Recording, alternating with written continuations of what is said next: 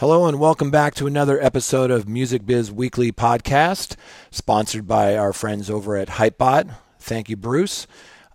Today, Michael is out on assignment. No, he's not. I think he had a dentist appointment or something. Anyway, today we have a very special guest. We have Ari Herstand. Ari is, let me see if I get this right. You're an author. You wrote the book, How to Make It in the New Music Business, which I highly recommend. You're an artist advocate. You're a singer-songwriter. Did I miss anything? That's great. I mean, I wear many hats, and so depending on the day of the week, my titles change. Yeah. Well, First of all, for people who haven't read your writing or don't know who you are, haven't listened to your music, tell people a little bit about who Ari Herstand is and how you got to where you are. Okay, yeah, sure. So I've been a musician, kind of singer-songwriter most of my career, and more recently I launched a funk project. For the past, I would say, kind of 12 years professionally, full-time, without a day job, and then, years before that while working at Starbucks. I started my music career in Minneapolis, and for a while, as I was kind of getting things going, and booking shows and building my fan base and touring around and getting songs placed on TV shows and all of that stuff. I was doing that all independently, just kind of figuring it out as I went. And I started to get a lot of questions from other musicians. I played a lot of colleges and high schools and festivals. And so I was interacting with a lot of kind of younger musicians, and I would get all these questions coming in, and I would get back to everybody. And then after a while, word spread that if you had questions about music business, call Ari. And so I'm like, that was cool. But I kind of didn't have time to respond to anybody anymore, or to everybody, I should say. And so I launched this blog, Ari's Take, about 7 years ago or so. Wow. And it was just, my brother's a web developer, my friend's a graphic design artist, and I just, like, all the questions I was getting, kind of the most frequently asked questions, I popped them up on the blog. I answered them. And then anytime I learned about anything in the industry, or with my own career, really is what was happening, I would just write about it. So I got screwed over by a club. It's like, oh, this is a horrible deal. Don't do this kind of a deal. I learned the hard way. Right. Or like, I just got a song placed on a TV show. Here's how I did it, and here's how you can do it. Yeah. Or, this is what's working for me. Here's how I charted on iTunes, and this is what I did, and you can do this too. And and then kind of grew, and then some of my articles started to get shared around a lot. I started to get asked to write for various publications like Digital Music News, Music Connection Magazine, American Songwriter, and so that eventually kind of that gave me access, which for an independent artist was huge. I was able to sit down with anyone in the music industry. I could call them up and just sit down with them and ask them all the questions that indie artists had that we just don't have the access to ask these people. Yeah. So I took that responsibility really seriously. And I was doing that at one point. I was conducting 3 to 4 interviews a week for a few years, just trying to brain dump everybody, like just the smartest people in the industry, the people who are most successful, that were making it happen in like new, innovative ways. I wanted to just learn how they were doing it, and then teach other musicians and share that information. Yeah. I think that's so good, Ari, because look, 100 years ago, I toured as a musician, and I wish there was a resource like you, because we didn't know. We thought that if regionally we could fill up some rooms and maybe get a song on the radio. Back then, we're thinking our goal was to get signed. Now today, and I'd love to get your take on this, no pun intended. Today, a musician has to do a lot more work than that. Today, you've got your socials, right? You may have ECRM, some kind of email list. You've got to communicate with the venues. And you talked about, college touring. And I read a piece that you wrote about that. And I mean, just taking a look at your book, how does an artist like you have the time in the day to not only do all of that, but help all these other aspiring artists and then create your own music? Right. So it's all about laying out your goals, your objectives, and then your priorities. And I have daily priorities which shift every day depending on what I'm working for. So for instance, my band Grassroots District, we're playing a show at the end of this month.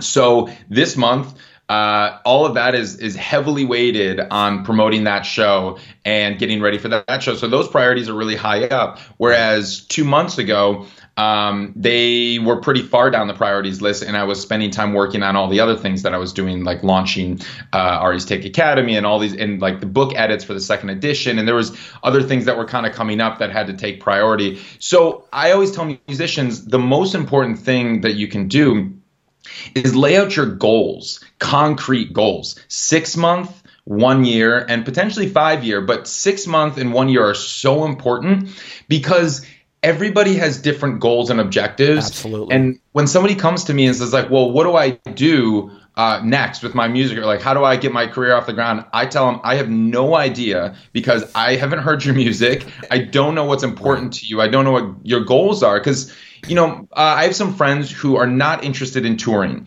and that's okay.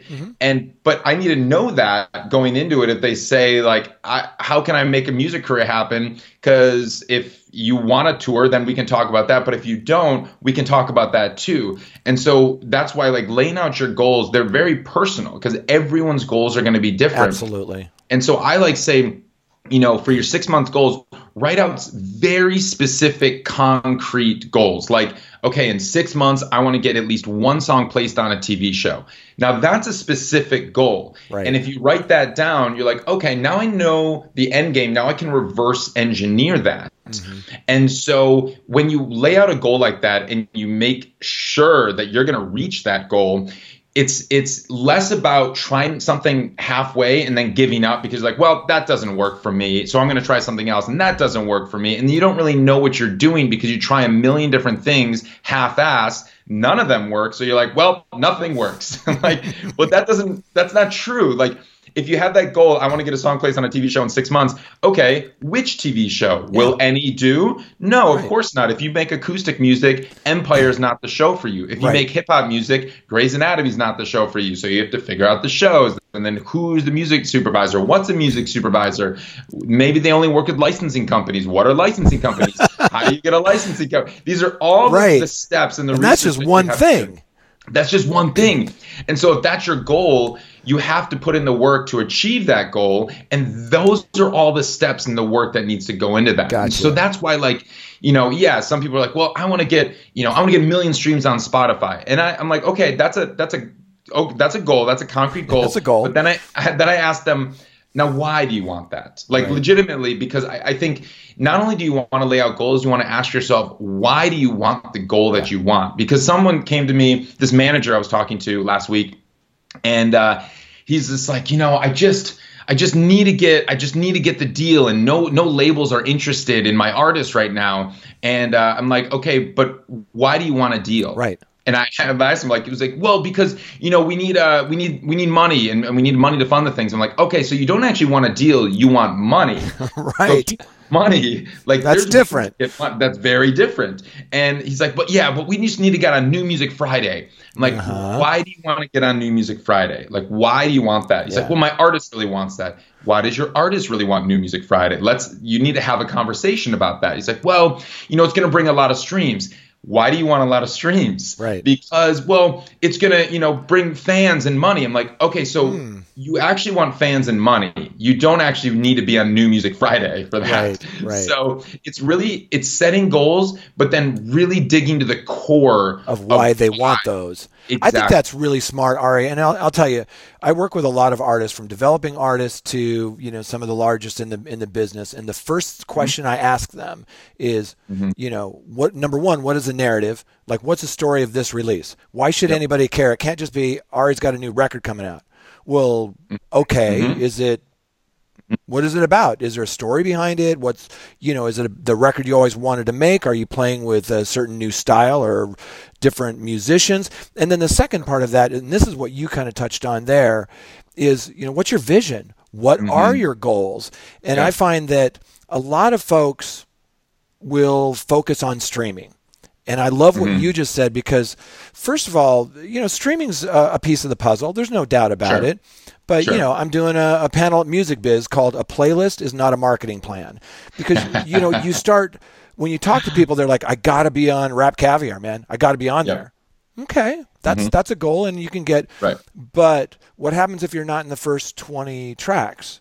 Maybe you're not going to get the recognition that maybe you think you will, and that's okay. But what happens when you're dropped from that playlist? Do you have everything else lined up? And I think that's kind of what you preach to people is, there's a lot more to it. Sync is important, but it's not everything. Streaming's important, touring, merch. Well, and that actually, that's a really good point. And I think the industry is so obsessed with playlists right now, and people are so obsessed with getting on playlists, but they don't think about, and then what?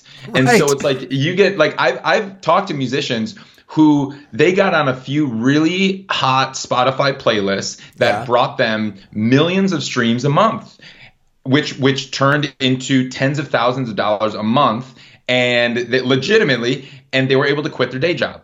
And then a few months later, they got dropped from those playlists. Their streams went down to virtually zero, and they had to go beg for their day jobs back. This is happening all the time. Ouch is right. Because, like, the thing is that playlists are fickle. The thing is, when you get on a playlist, you're not getting fans really from that playlist. You're getting streams, and you're getting monthly listeners. You're getting monthly listeners because they're fans of that playlist. They're not fans of you. Not necessarily.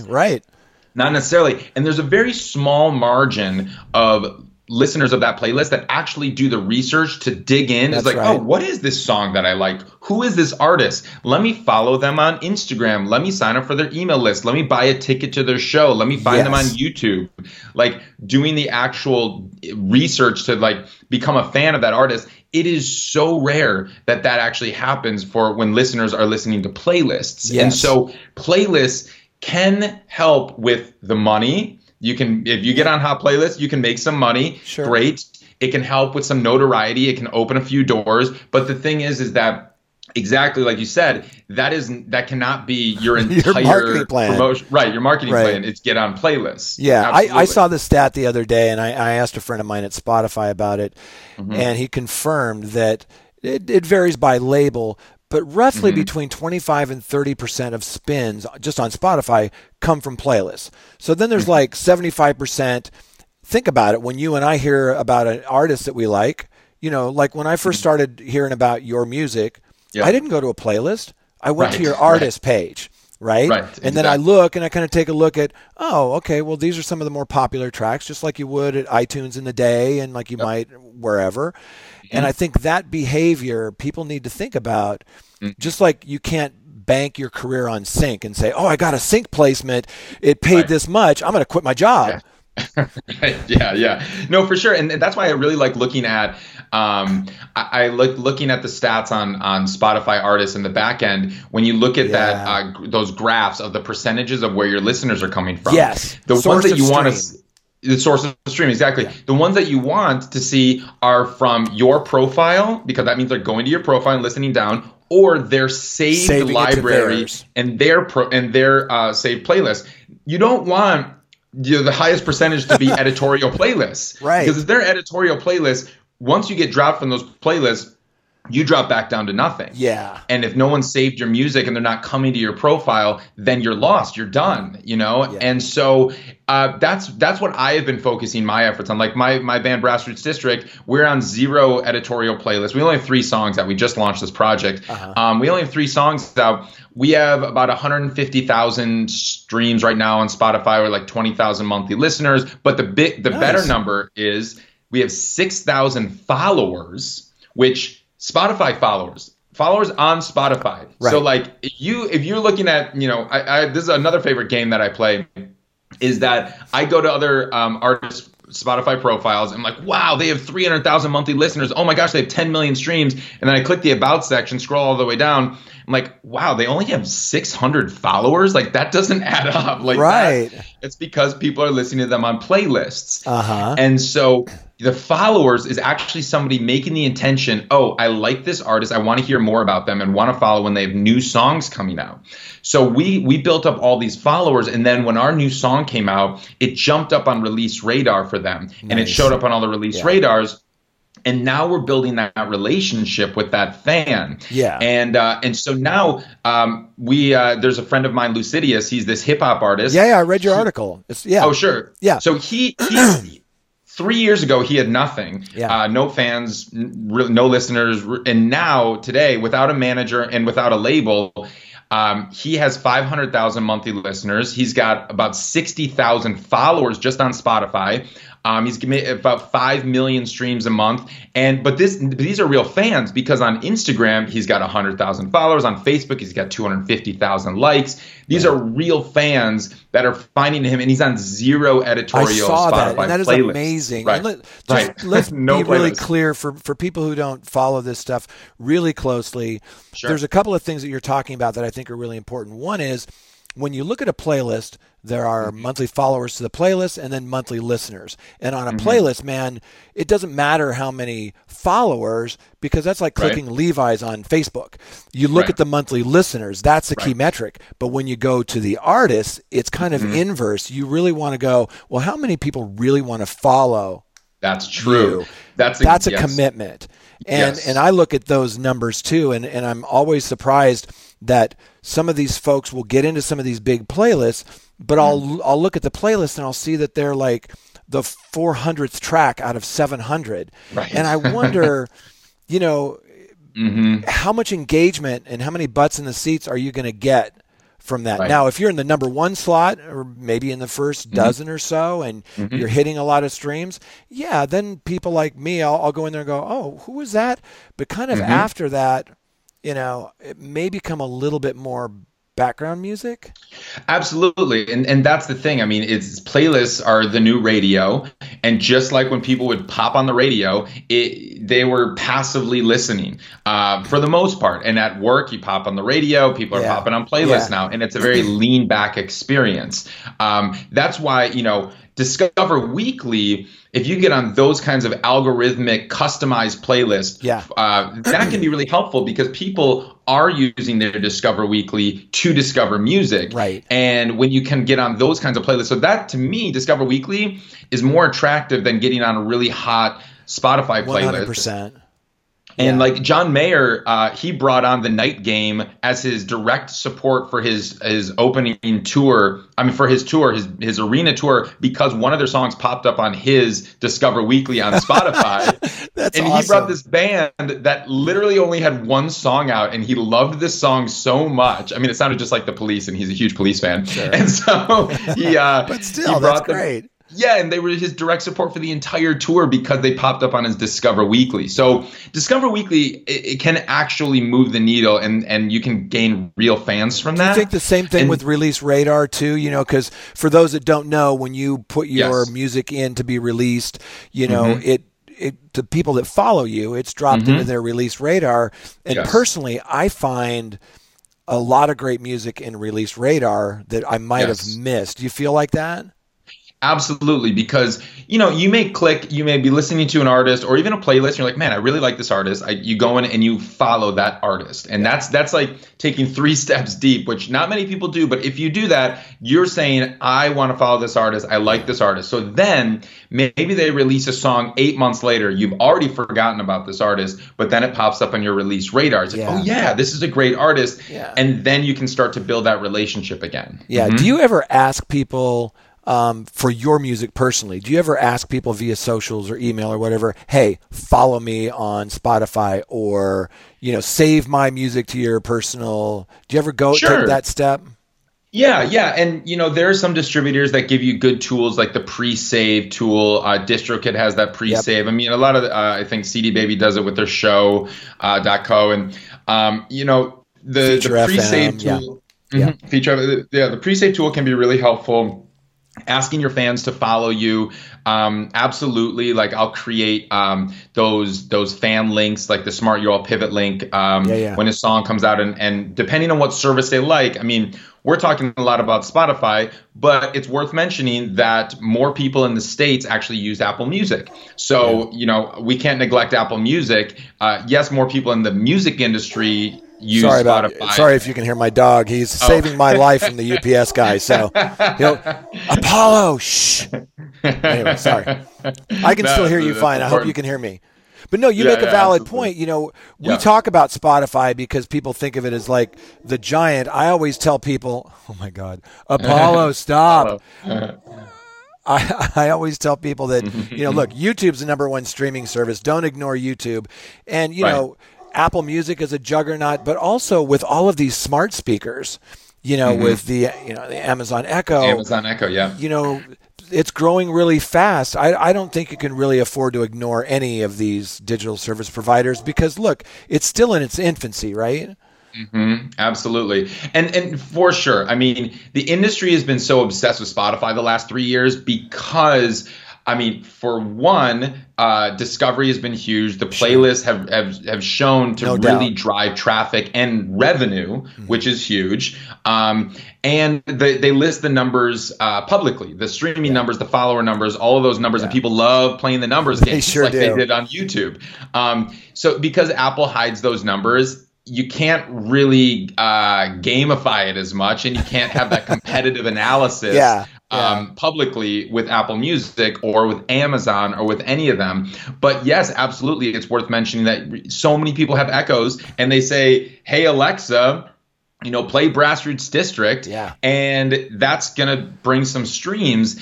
And so we're still figuring out exactly the best way how to market to the people that are utilizing each of these platforms. I've more recently discovered kind of some great ways that are working right now to market to people using Spotify, Apple Music, even YouTube.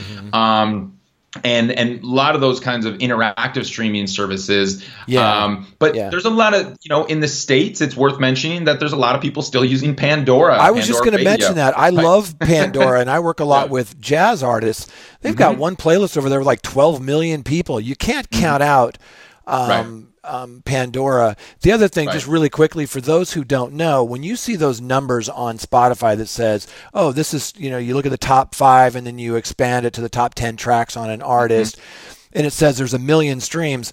That's, just so everybody knows, that's based on 1 second. That's not what you get paid on, and that's not what you'll see in Nielsen Connect. The actual number's based on 30 seconds plus. So when you compare that number with your statement, which I like to do because then you can kind of see what the skip rate is. So if you got 1 million on Spotify and 500,000 on your statement, you go, okay, I got a 50% skip rate. It just, so you don't take those numbers too seriously. Right. And to try to compare the numbers with your statements, it's right. Spotify, they count it at 30 seconds. And even when you're looking at like Facebook views versus YouTube views, Facebook counts the video view at 3 seconds, whereas YouTube counts a video view at 30 seconds if the video is longer than 30 seconds. Right. And so it's that's why the numbers game, it's a lot of vanity numbers and metrics, and you can't really claim a lot of that. But that's why you have to look at revenue, how much revenue you bringing in, because that's real. Those are real numbers. And then how many people are buying tickets. Those are real numbers. But that's not going to stop me from saying, hey, we hit 1 million streams on Spotify. Which is fine. Pop that on your EPK. That's something to, it's a point where that can open some doors, and maybe it can get somebody to take a second look at you. But that's the thing, because it can't be all about numbers. A few years ago, it was really attractive to a lot of people, and people did it where they would inflate their numbers artificially. They would use bots. They would pay services to inflate their Instagram numbers or their Twitter numbers, followers, socials, or SoundCloud, all of that. Even Spotify people figured out how to do that. And you can see through that really quickly. If I go to somebody's Instagram profile and they have 50,000 followers on Instagram and their photos are only getting 150 likes and like 7 comments, I'm like, those are fake followers. Those are not real people that are following them. Or if they are, they're not engaged at all. And so they're not fans and they don't care about this artist. Yeah. So you always want to look at the engagement rate. I feel like we're now in a post-follower reality in the music industry where it's not about followers, it's about engagement. 100%. Yeah, and just so people know, engagement can cover a lot of ground, right? It can be more than a like and a follow. It can be a video view. It can be a share. It can be a comment. I mean, there's so many types of engagement, but that's real engagement, not just kind of this click, like. The other thing is, anybody who has access to data, which any booking agent will have, any record company will have, they'll see like this, he added 10,000, SoundCloud followers in one day. Right. It's like, don't do it. It's not real. So one thing I really wanted to talk to you about is I've read a lot of your work, and I think the one that I probably come back to more than anything else was a piece you wrote called "Who is the Best Digital Distribution Company for Music?" Because I've worked with a lot of these people, and it was interesting for me to see somebody else's take, because I get frustrated at sometimes the lack of communication or just responses from some of these folks. And this is simple stuff, and when I read through yours, it sounded like you had really done some exhaustive research, and maybe to your own detriment a little bit. You got kind of knocked around. But we'll get to that. Before I start with that, I know at the beginning of the article, and you and I kind of talked offline about this, you hadn't at that time you hadn't gotten a hold of the Orchard and maybe In Grooves. Have you touched base with them yet? Have you been able to get somebody, a live person? I kind of I haven't followed up lately, so no, I haven't really done extensive research. I've talked to a lot of managers and artists who've worked with the Orchard and worked with In Grooves, so I have their experience with it. I haven't added them to my guide because, primarily the 16 companies that I review primarily work with independent artists DIY. And managers. Yeah, they're not. Whereas, Orchard and In Grooves, they work a lot with labels, indie labels. They fall more into like an ADA, Caroline, Cobalt. Exactly. So I would, I'm interested in talking to them and exploring them. I've reviewed. Not to put you on the spot. No, absolutely. But the thing is like, I reviewed 16 companies, and literally every day somebody hits me up and is like, "Oh, what about United Masters? What about Spin Up? What about Record Union? What about And like, there's probably 15 other ones that I haven't touched on. Yeah. And I'm like, well, there's like a threshold right now, because now having this guide of 16 companies and when I review them, I literally talk to somebody high up at the company for about an hour, and I sit down with them, and then I fact check my report with them before I go public with it. I send it to them and I say, can you confirm that everything on this guide is correct? Right. And they write back, they're like, yep. Yeah. And so I make sure that it's all correct, and I try to keep it up to date. It's hard to stay up on 16 companies, and so when anybody and I get hit by that, they're like, this isn't correct, Ari. I'm like, okay, thank you for letting me know. It was maybe at the time, right? It was like a month ago, but if it's not anymore, cool. I'm going to hit up the company, and if they've really changed how they're operating, I'll change it on the guide. But I rely on the community to tell me the changes that are happening, and I tell all the companies, I'm like, hey, if you make a change and you want to change on the guide, hit me up and I'll change it. Like, I have no problem with that. I'm an artist. I do a lot of things. So I don't like monitor all 16 companies on a daily basis. And so when things change, like, I try to keep it up. But well, I think it's fantastic, and it's a great kind of reference point to start with, because I think you would even tell artists, look, this is what I found out. But do your own, research on some of these things. They do evolve and change, and you've mentioned that in the article. Like, these guys started off kind of crappy, but it looks like they've turned some things around. Absolutely. But it was interesting because I've worked with a couple of them recently. One that's not on your list, that's really super small, and then another one that you happen to have a little bit of trouble with. And I don't necessarily want to call anybody out by name, but talk a little bit about some of these folks that didn't really like some of the things that you were writing. Well, that's the thing. And I have no problem calling out Ditto. Like, you don't want to call their name, but I'll say their name. I don't fucking care. All right, there you go. They could they've already come after me. Like, they've come after me so many times. They threatened lawsuits. They tried to buy me off. First they tried to play nice and be like, how much can we pay you for you to change your shit? I'm like, that's not how it works. I can't be bought. How much have you got? What's that? It's like a Todd Snyder line. How much have you got? Yeah, right. How much you got? No, right. And then they try to threaten to sue me, and then they just like drag me through the mud on Twitter, and then they try to get all of their minions to come after me. Then they try to play like. Fuck those guys. So like I don't like the thing. Well, don't sugarcoat it for me, Ari. I mean, right. But here's what happened with them, and like. I honestly don't care who wins the distribution war. I don't care. I'm an artist. Like, honestly, I didn't go into this with any vendetta. I tested probably 8 or 10 of them with my own music. Yeah. I liked some of them. I liked some of them less. I don't really care. But what happened with Ditto and what happened with a couple others, but then they remedied it, was that I do my due diligence. I investigate deeply. I talk to people who've used these companies, and fact check. When I get messages from artists saying, hey, I'm really struggling with them. This is what happened to me. Here's my story. Here's my statements. This is what's going on. I forward all of that to my contacts at the company. I'm like, yo, what's going on with this? What happened here? And all the other companies are like, oh, yeah, this is what happened. This is how this went down. We're working on this. There was a glitch in this, whatever. I'm like, okay, that's cool. And I'll write back to that person and be like, this is what they said. And most of the companies remedy that quickly, or they let me know what's going on. And I get it. Like, I understand things happen. Whatever. It's just when I hit them up and they got extremely defensive and then threatened to sue me for asking questions about it.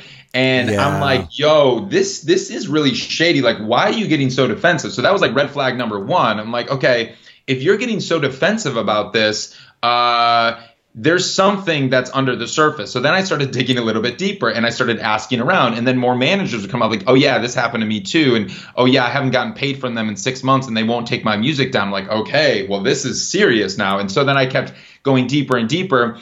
And then I feel now it's my responsibility to tell people about that, because if not me, who? No one is talking about this stuff. Like, this is such like a nuance. Billboard's not going to write about this stuff. Like, nobody's talking about this because it's such a nuanced niche part of the indie music community. Is like, which distributor do you use? Like, it's not sexy. Well, it's a new world, right? We never used to have to worry about these kinds of distributors. We had, we had BMG and Sony and Universal and Capitol, and they did all of this stuff. And now in this new world, that's how it happens. Let me ask you this: who's doing it right in those?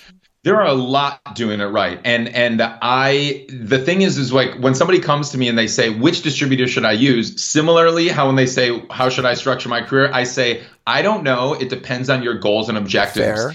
So like, for instance, I love DistroKid. I think they're doing a great job. However, they're not right for everybody. If you need customized, personalized service, that's not the one for you.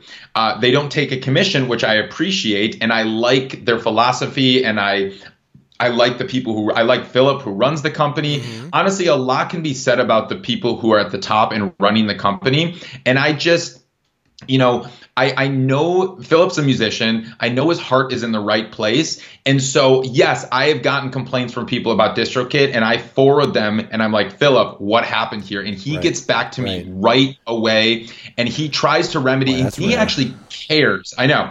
He cares. Now, same with CD Baby. I like CD Baby too. I feel like they're really good people over there and their hearts are in the right place. They take 9% commission. That's not right for everybody. Also, you're not going to get personalized service from them. I like STEM. I like Milana. I think their hearts are in the right place. They take 5%. They're a little bit more personalized. If you want a little bit more personalized service, they can help you out. However, they only distribute to a handful of outlets. So if you're trying to get around the world, they're not the one for you. AWOL, they've made a lot of noise, and they try to offer a little bit more personalized service. They take 15%. That's a hard sell to a lot of people, especially if they're not going to give you specialized service. However, if you're really starting to pop, they can They like to call it throwing gasoline on the fire. They might give you some money for PR. They might help you with radio if you reach certain thresholds. Exactly. And so it's like you're kind of rolling the dice with AWOL. It's just like until you reach those thresholds, they're not really going to give you the personalized service. And they're just like a DistroKid up until a certain level. And then they can kind of help take you from that midpoint and take. That's like Gotcha. AWOL is the one who got Lauv, helped get Lauv a top 40 hit on the radio. They didn't just say, this is a great song, let's turn it into a hit. Like, oh, wow, this got 100 million streams on Spotify. Let's see if we can turn this into a hit on the radio. Right. So they already kind of had the momentum going with that. Got it. Well, let me ask you this. So are there any of them, and I know you probably get this question a lot with them, sure, that will actually do more than just be the pipes and distribute it? Are there some that have a weekly meeting with the DSPs?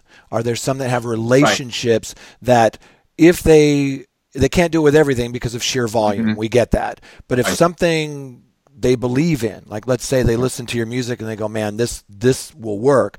Are there some of them that can actually affect change with the digital service providers in playlists? So with playlists, I know, because everybody wants to know which distributor can help you get on playlists. And that's the $1 million question. And the thing is that even the ones that say they have relationships, nothing is guaranteed. So, okay, let me give you a perfect example. Sure. We decided to go with AWOL for Grassroots District, first couple singles to test them out. I'd never worked with them before. They claimed to me that they had relationships with the DSPs. They could do the playlist thing. They had a sync licensing department. I'm like, okay, this sounds good. Like maybe those services are worth 15%. And so they were really into the music. We do throwback funk soul. This is not pop. This is not like, there's no hopes for Rap Caviar or Today's Top Hits or anything like that. There's no illusions here. Like I know exactly where we fit in the market. It is not hip. It is not new. It is not pop. And so, but that being said, there are significant numbers of playlists on Spotify where the music would fit. Absolutely. And does fit. Yeah. And there's Get the Funk Out of Here playlists. I mean, I made a list of like 20 Spotify playlists. I'm like, this music would fit right here. Like this is perfect for these playlists. And AWOL was, they seemed to passionately care. I had a couple meetings in the office, like where we played the songs from the record. That's great. It was like a label meeting. I mean, we talked about the record, and they were really excited about it. They came out to our first show and they were like cheering it on. And then this first single comes out and we got on 0 official Spotify playlists. And then I'm like, okay, well, can we work sync? And then they took it to the sync department. Like, well, we're not really getting briefs for this kind of music. I'm like, okay, so what am I paying 15% for now? Like I said, we got 150,000 streams or so far, and we're getting like 10,000. Is that from user curated playlists? Yes. So here's the thing. You want to know what the number one playlist that we're on that's driving almost 4,000 streams a month from? The number one playlist that we're on is called Low Volume Funk. I created this playlist. I made this playlist. Awesome. I built up this playlist. I promoted it. I targeted these various groups who I knew would love that loves funk music, and I went to them and I got all these people to follow it. It's an extremely active playlist. It's bringing us 4,000 monthly streams, and it's a playlist that I made because we couldn't get on any of these other playlists. We always tell people to create their own playlist and drive traffic to it too. Here's a success story. Right. That is awesome. I was pretty disappointed. I like the AWOL people, and I think their hearts are in the right place. But it's a really hard sell, and I learned this, going through it. If they're going to take 15%, I don't feel like their app, which they like to talk about a lot, and their app is really, really good. It's an analytics app. Yeah. It's awesome. I don't think that's worth 15% of all the money that's coming in. And so, getting back to your original question of, are there any distributors that have these relationships that can make it happen? The short answer is not really. There's no guarantees. Your honesty is refreshing. Yeah, AWOL talks to them. SEM talks to the DSPs. Symphonic Distribution talks to the DSPs. All of them like to say they do this. But for instance, a friend of mine who makes funk soul music, she used DistroKid and got onto some really hot Spotify playlists when her album came out. DistroKid's not talking to the DSPs for this artist that they've never heard of. It just happened for her because she used that submission tool in Spotify artists in the back end, and they started to see that there was some traction happening. Yeah. I mean, it wasn't in a vacuum. Like, that's the other thing that any distributor will be the first to tell you this. It's not all about, you can't bet, like you said, you can't bet the horse on playlist. That's not your entire marketing strategy. So like for my friend, she had a publicist. She got some press. She had a paste feature. Now, when she got the paste feature, she's like, well, this is cool, but it didn't bring her any listeners. Right. However, when her album came out a month later, she was able to say in that Spotify artist backend, I had a feature on paste. And then now you got a narrative. Now you got a story. Exactly. Yeah. And so Spotify's like, oh, this artist is actually putting some work into their career. And she could say, oh, I played these shows, and here's my socials, and here's the fans. And then they went to her profile. It's like, oh, wow, she's on no editorial playlist. She has, she's getting about 30,000 monthly listeners. She's on no playlist. Like, okay, she's making shit happen right now. And so let's pop her on a few playlists. Yeah. And she used DistroKid.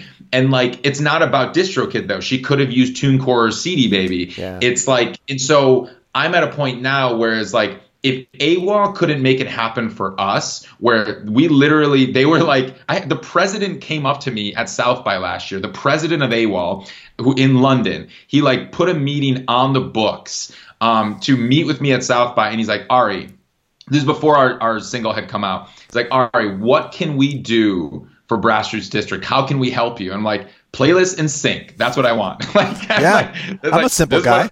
Right. Playlist and sync. That's how you can help me make it happen. And they couldn't make that happen. Yeah. So I'm like, if the president of the company says they want to come up and they want to do something for me, and they couldn't do it, and everyone at the company seems to be cheering it on, and they couldn't do it. And I know the music doesn't suck. Like, if the music sucked, fine. Of course. Obviously, I'm biased, but at the same time, like, it's resonating with a lot of people, and we have some significant players in the industry that are behind it, and there's a lot of social traction, and we've built up a significant amount of actual listeners and fans. So I'm like, okay, these people dig the music. Obviously, it's hard to be, objective about your own music, but like, these people dig it. And I know it would fit on these playlists. Like, and you listen to these playlists and you hear the music. Yes. I think you can be more objective than maybe you think you can with your music. But at the end of the day, it's a meritocracy, right? Supposedly that it's based on the quality of the track. But it's frustrating sometimes when you are, like for me, marketing artists. And some of them get tons of spins, and some of them don't get any placement. And it's frustrating when I know how good it is. And it's not just me. It's not just my opinion. I see that people are going to their shows and they're lining up around the block. It's not just me. But listen, we're running out of time, but I want to do two things. One, I would love to have you back anytime, because I could literally talk to you all day. With a pot of coffee, Ari, you and I could solve all the music industry's problems.